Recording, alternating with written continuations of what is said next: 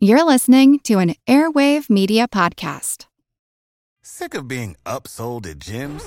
My guy, you're currently a base member? For $90 more, I can upgrade you to our Shred membership. For $130 more, you'll be a Swole member. And for just $300 more, you'll reach Sweat Platinum. At Planet Fitness, you'll get energy without the upsell. Never pushy, always free fitness training and equipment for every workout. It's fitness that fits your budget. Join Planet Fitness for just $1 down and $10 a month. Cancel anytime. Deal ends Friday, May 10th. See Home Club for details. As a longtime foreign correspondent, I've worked in lots of places, but nowhere as important to the world as China. I'm Jane Perlez, former Beijing bureau chief for the New York Times. Join me on my new podcast, Face Off, U.S. versus China, where I'll take you behind the scenes in the tumultuous U.S.-China relationship. Find Face Off wherever you get your podcasts.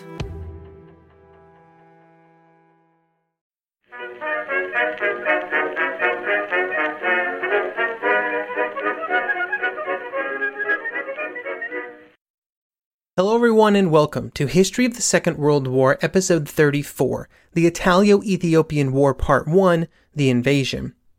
This week, a big thank you goes out to Jacqueline for the donation and to George, Dave, Grant, and Patrick for choosing to support this podcast on Patreon, where they now get access to special ad-free versions of all of these podcast episodes, plus special Patreon-only episodes released once a month. If that sounds interesting to you, head on over to historyofthesecondworldwar.com/members to find out more information. One of the cornerstones of European diplomacy during the 1920s and early 1930s was the relationship between Britain, France, and Italy that had been built during the First World War, and then had continued after it was over. With the retreat of the United States back into its posture of at least semi-isolationism after the Paris Peace Conference, and the relative state of political chaos in many parts of Europe, it would be these three nations and their goals that would drive much of European politics during this period. The shift of the Italian government and the rise of Mussolini to power that we discussed back in episodes 7 to 11 did not greatly alter this relationship. However, during the 1930s, the relationship between the three nations would become strained and eventually would break down entirely. There were many reasons for this, but undoubtedly one of them was the Italian invasion of Ethiopia, which would begin in October 1935. This event would trigger a political crisis between Britain, France, Italy, and the League of Nations, as the three allies tried to reconcile the various political and public feelings both within their own nations and among the international community. Differences that would eventually become very challenging to overcome. At a basic level, the Italians, led by Mussolini, were looking to expand their influence in Africa and used a few events to justify an invasion of Ethiopia. This would not be the first time that the Italians attempted to invade one of the few independent African states, having already failed in an invasion of Ethiopia in 1896. The British, driven primarily by public opinion and imperial interests in Africa, were the primary voice against this Italian aggression, and they would use the League of Nations and the threat of economic sanctions to try and alter Italian actions. The French were mostly just stuck in between. With the rising power of Germany, and with many of these events occurring simultaneously with obvious signs of German rearmament, the French were just trying desperately to prevent any kind of war between their allies, both of which they saw as essential to national defense. In Ethiopia, one of the few areas of Africa that was not under European control, the Ethiopian nation and people were entirely dependent on the League. They could not match the Italian military, and so they hoped that by appealing to the League of Nations, they would find support against Italy. As would so often happen, the League of Nations would not prove to be up to the task, and the Ethiopians would not be the first or the last nation to be disappointed by the results. In this episode, we will discuss some of the political maneuverings that occurred in the lead-up to the Italian invasion, and next episode we will discuss the events after the invasion. On a terminology note, I will be using Ethiopia to refer to the nation in Africa that Italy invaded, but it's also sometimes referred to as Abyssinia. If you do any reading on these events, the terms are often used interchangeably and refer to the same nation and geographic region. Also, the borders of Ethiopia at this time are, I think, an exact match for modern-day borders of the nation of Ethiopia, or at least are incredibly similar. The events in Ethiopia would not be the first time that Italian actions in Africa had been violent during the 1930s. Earlier in the 30s, violence had erupted in Libya after the trial of Omar al-Mukhtar, an Arab leader. This would result in the bombing of cities and the use of chemical weapons against entirely defenseless civilians. When this did not end resistance to Italian control, the Italian army led by General Badoglio would escalate the violence through raids where the men were told to be, quote, ferocious and inexorable. Thousands would be captured and imprisoned, men, women, and children, and many would die due to the lack of facilities in prison camps. The violence would continue into January 1934, when Libya was finally handed over to Italian civilian leaders and the military's job was complete. All of this was in preparation for what the Italian leaders saw as a huge opportunity for a bit of imperial expansion for Italy, with the idea that hundreds of thousands of Italians would eventually move to Libya. This would give those immigrants opportunities and also grow the Italian economy and increase Italian control of the region. These numbers would prove to be greatly out of reach, and over the next several years before the war began, the number of Italians who migrated to Libya numbered only in the tens of thousands. This example is just to show the overall blueprint for what Italy hoped to achieve in Ethiopia. However, the global political outlook on Libya was quite different than Ethiopia. Libya was an Italian colony, and any international action led by the League of Nations or other coalition would have required the support of Britain and France, both of whom did not want to set any precedents about international control and oversight of European colonial possessions, for what I think are obvious reasons. During this period, the British were working quite well with the Italians, as they had been since the First World War. In fact, in 1917, a committee had been set up to determine what British policy in Northern Africa should be, and it recommended working closely with the Italians out of concern that French influence in Ethiopia and elsewhere was in danger of further expansion. During the Paris Peace Conference, Ethiopia was studiously avoided by those involved, and then in the aftermath, Anglo-Italian cooperation sought to ensure the limitation of French influence.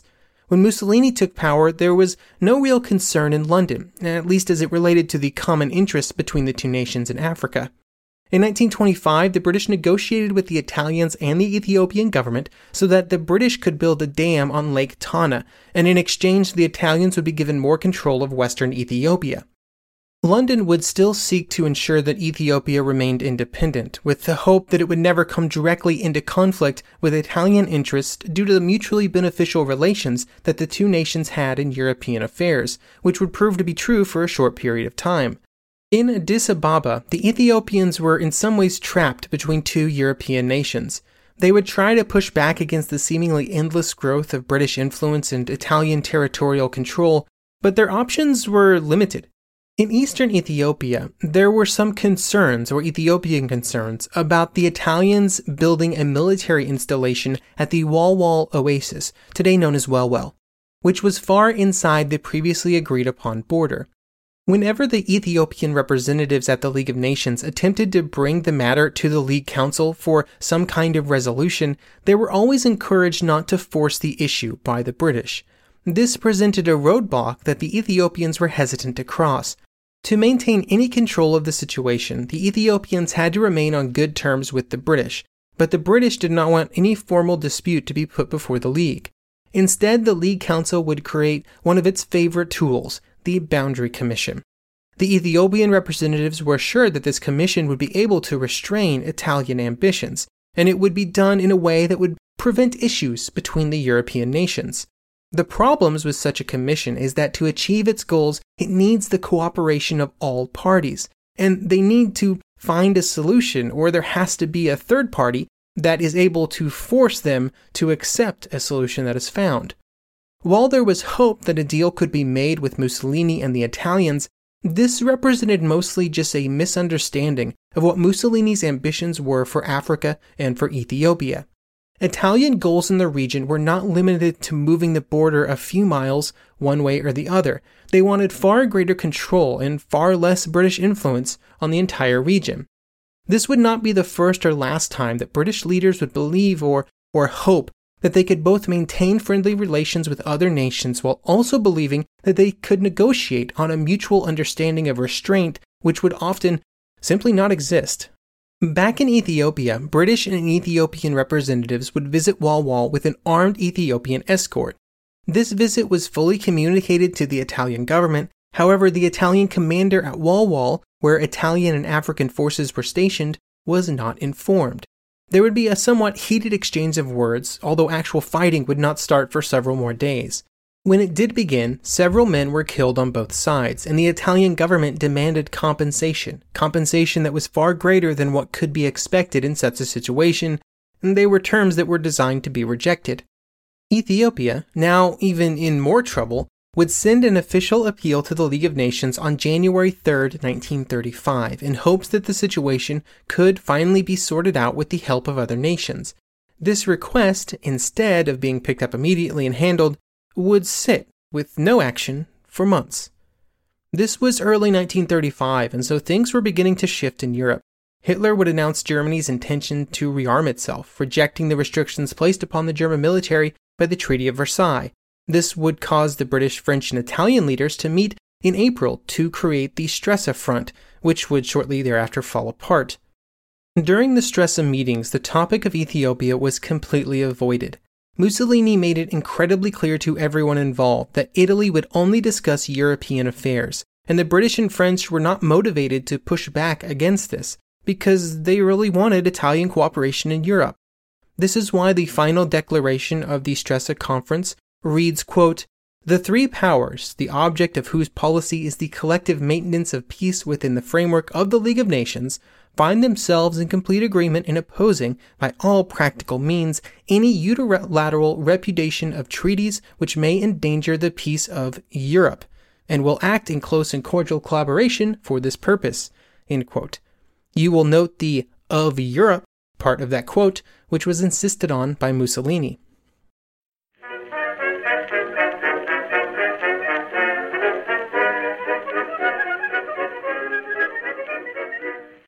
eBay Motors is here for the ride.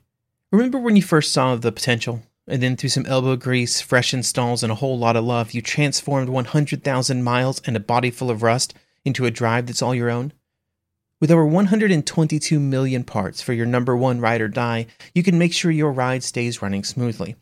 Brake kits, LED headlights, exhaust kits, turbochargers, bumpers, whatever your baby needs, eBay Motors has it. And with eBay Guaranteed Fit, it's guaranteed to fit your ride the first time, every time, or your money back. Plus, at these prices, you're burning rubber, not cash. Keep your ride or die alive at ebaymotors.com. Eligible items only. Exclusions apply. Sick of being upsold at gyms? My guy, you're currently a base member? For $90 more, I can upgrade you to our Shred membership. For $130 more, you'll be a Swole member. And for just $300 more, you'll reach Sweat Platinum. At Planet Fitness, you'll get energy without the upsell. Never pushy, always free fitness training and equipment for every workout. It's fitness that fits your budget. Join Planet Fitness for just $1 down and $10 a month. Cancel anytime. Deal ends Friday, May 10th. See Home Club for details.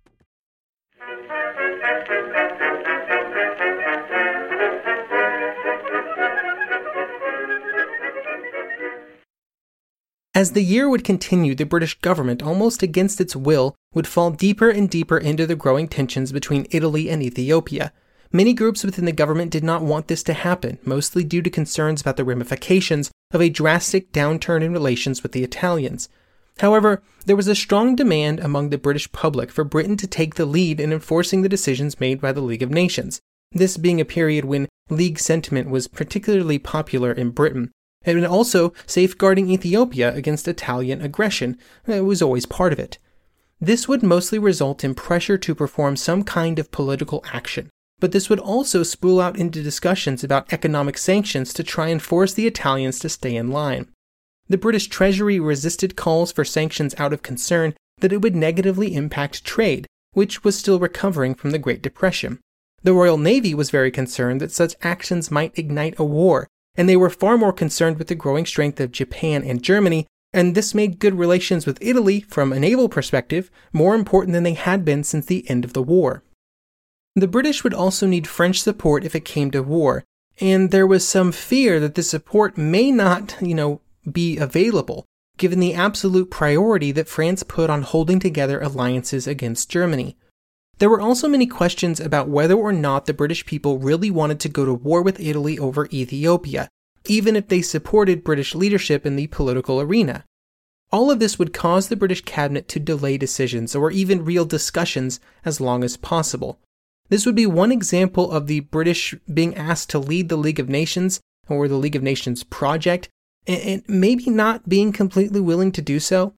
Louis John Smith, in Great Britain in the Abyssinian Crisis 1935 to 1936, explains why. Quote, "From the first, British statesmen tended to view the peacekeeping function of the League of Nations as essentially conciliatory rather than coercive in nature. In this, they differed consistently from their French counterparts. The British recognized that with the rejection of the covenant by the U.S. Senate, Britain clearly became a producer rather than a consumer of security under the League system. In addition, the nature of economic sanctions was such as to impose the heaviest burden on the British fleet." End quote. Sir Samuel Hoare would take over as Foreign Secretary in June, and he would walk directly into a minefield as tensions began to increase. He would be blamed for much of the eventual failure of British policy, but by the time that he entered the picture in June, the possibility of any kind of reasonable or peaceful settlement had probably already passed. Italy was well on its way to military intervention, and Mussolini had already staked his position on Italian expansion in Africa. There was also a bit of time pressure, with the Italians wanting to launch their invasion as soon as the rainy season was over. In Addis Ababa, the mindset was little different. During July, the resolve of the Ethiopians to defend themselves from invasion grew, and instead of yielding to any kind of international agreement, which would almost assuredly reduce their own sovereignty, Ethiopians planned to defend their borders with all available resources. Hoare was more than willing to put British support behind League action, but he made it clear that Britain would not go alone. This put negotiations in an odd and somewhat hopeless situation.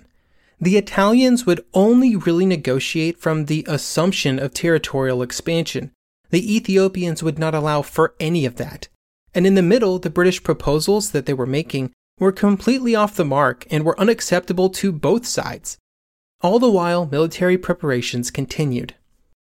In late July, the League Council would once again kick the decision into the future and would set a September 4th deadline before the matter would once again be discussed, making it clear that economic sanctions were a real possibility if the deadline passed.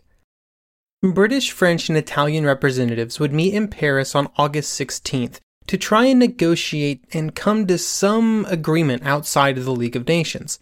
Well, I say they negotiated, but that may be too strong of a word. There were discussions, but negotiations imply that there was some sort of bargaining occurring from a shared position of common interest. The British and French wanted to find an agreement. The Italians were, by this point, pretty adamant that they would accept nothing short of full political control of Ethiopia. Just 2 days later, Mussolini would end the discussions, after rejecting the very basis of a settlement proposed by the other two nations. Mussolini would argue at this point that Italy was simply doing exactly the same thing that the British had done in Egypt over the previous decades, or what the French had done in Morocco. He also informed the French that if economic sanctions were put in place, there would be serious discussions in Rome of withdrawing from all previous Franco-Italian agreements, including those aimed against Germany. These threats put serious questions into whether or not the French would truly support any collective security action originating from the League that might endanger the existing treaty structures of Western Europe. There were also concerns about all the nations that were not part of the League of Nations, Germany obviously being an important one, but also nations like the United States, which had never joined the League. It was also clear that Mussolini could, by September 1935, not be properly reasoned with when it came to discussions about Ethiopia, and that the best possible hope for a peaceful outcome would involve collective League actions to intimidate him and the Italians through threats of possible consequences. Therefore, during the council meetings leading up to and after September 4th, the deadline for an agreement, Hoare and Laval, the French foreign minister, would put an optimistic spin on what might happen moving forward. Then, on September 11th, Hoare would make a speech before the League Assembly, announcing British support for League action on the matter, and the speech would receive a 2-minute ovation. That's how much everybody else liked it. There was still some hesitancy among British and French leaders, though, and even though they agreed to begin applying economic pressure on Italy, they would also do so slowly and over time. providing every opportunity for negotiations to resume at any moment. A committee was created by the League Council to coordinate actions and to continue to reach out to Rome, and during September there was still belief that a non-violent outcome could be attained. However, in retrospect, this seems highly optimistic, perhaps even foolhardy.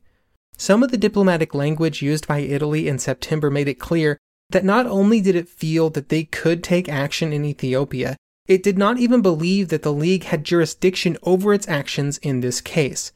To quote from a report submitted to the League Council on October 7, 1935, from a committee created to investigate the situation, quote, "In presenting his government's memorandum on September 4th, the representative of Italy told the Council that Italy reserved full liberty to adopt any measures that may become necessary to ensure the safety of its colonies and to safeguard its own interests.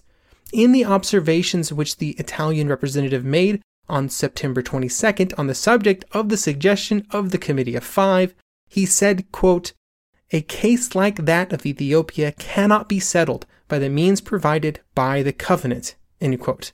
Of course, there he's referring to the League of Nations covenant that all the nations had signed. On October 2nd, 1935, the ambiguity of the situation would be over as Italian forces would move into Ethiopia. It had taken almost 9 months for the preparations to be completed, and the invasion would be launched from both Eritrea in the north and from Italian Somaliland in the south, and when combined, they would have over 100,000 men. The northern force would be commanded by General Emilio de Bono, and it quickly ran into problems. Part of these issues were supply-related. Bono was insistent that good supply roads should link back to bases in Eritrea, because his army was at the end of a 2,500-mile supply chain from Italy to the port of Massawa and then to the front lines. This made Bono feel justified in his very cautious approach, which limited the speed that he would advance. General Badoglio would arrive to replace him in December to try and move the attacks forward in a quicker pace. In the south, with forces commanded by General Rodolfo Graziani, there would be similar problems. The force in the south was designed to be smaller and more mobile, but Graziani was also very cautious in his approach to the advance, stopping for days and even weeks at a time after only short advances to again secure a proper supply chain. At the same time, the Italian forces had massive advantages in terms of technology. The Italian Air Force would meet almost no resistance in the air and would be able to operate with impunity. This would allow Italian planes to both attack Ethiopian troops and also to support Italian advances in other ways. For example, a 26,000-man force from the Eritrean Corps would be supplied from the air during a long flanking maneuver, with 113 tons of supplies dropped during this 200-mile advance on Dessie, which is one of the first times that aerial resupply was a big part of a military operation. The Italian forces would also be some of the largest motorized and mechanized forces in the world, at least that had seen combat at this point, with the CV-33 two-man tankette with 2 machine guns for armament being the primary vehicle used by the armored forces.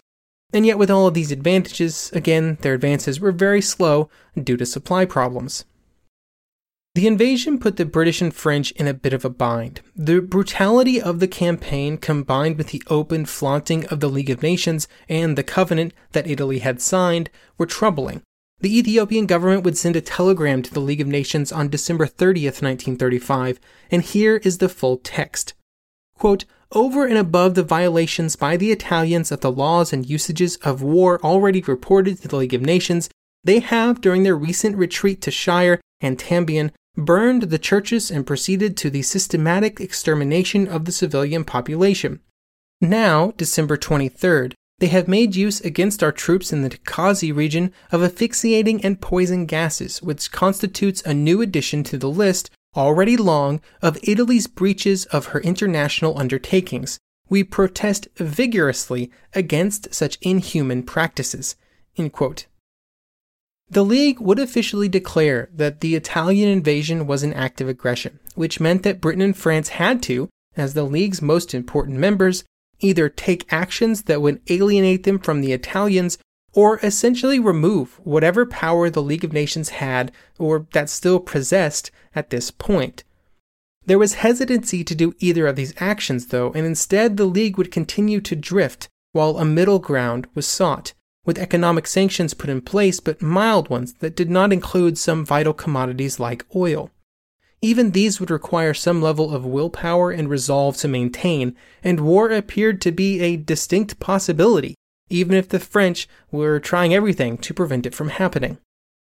Next episode, we will look at the British military situation at this point during the 1930s, and whether or not they, and most importantly the Royal Navy, was ready for a possible war in the Mediterranean.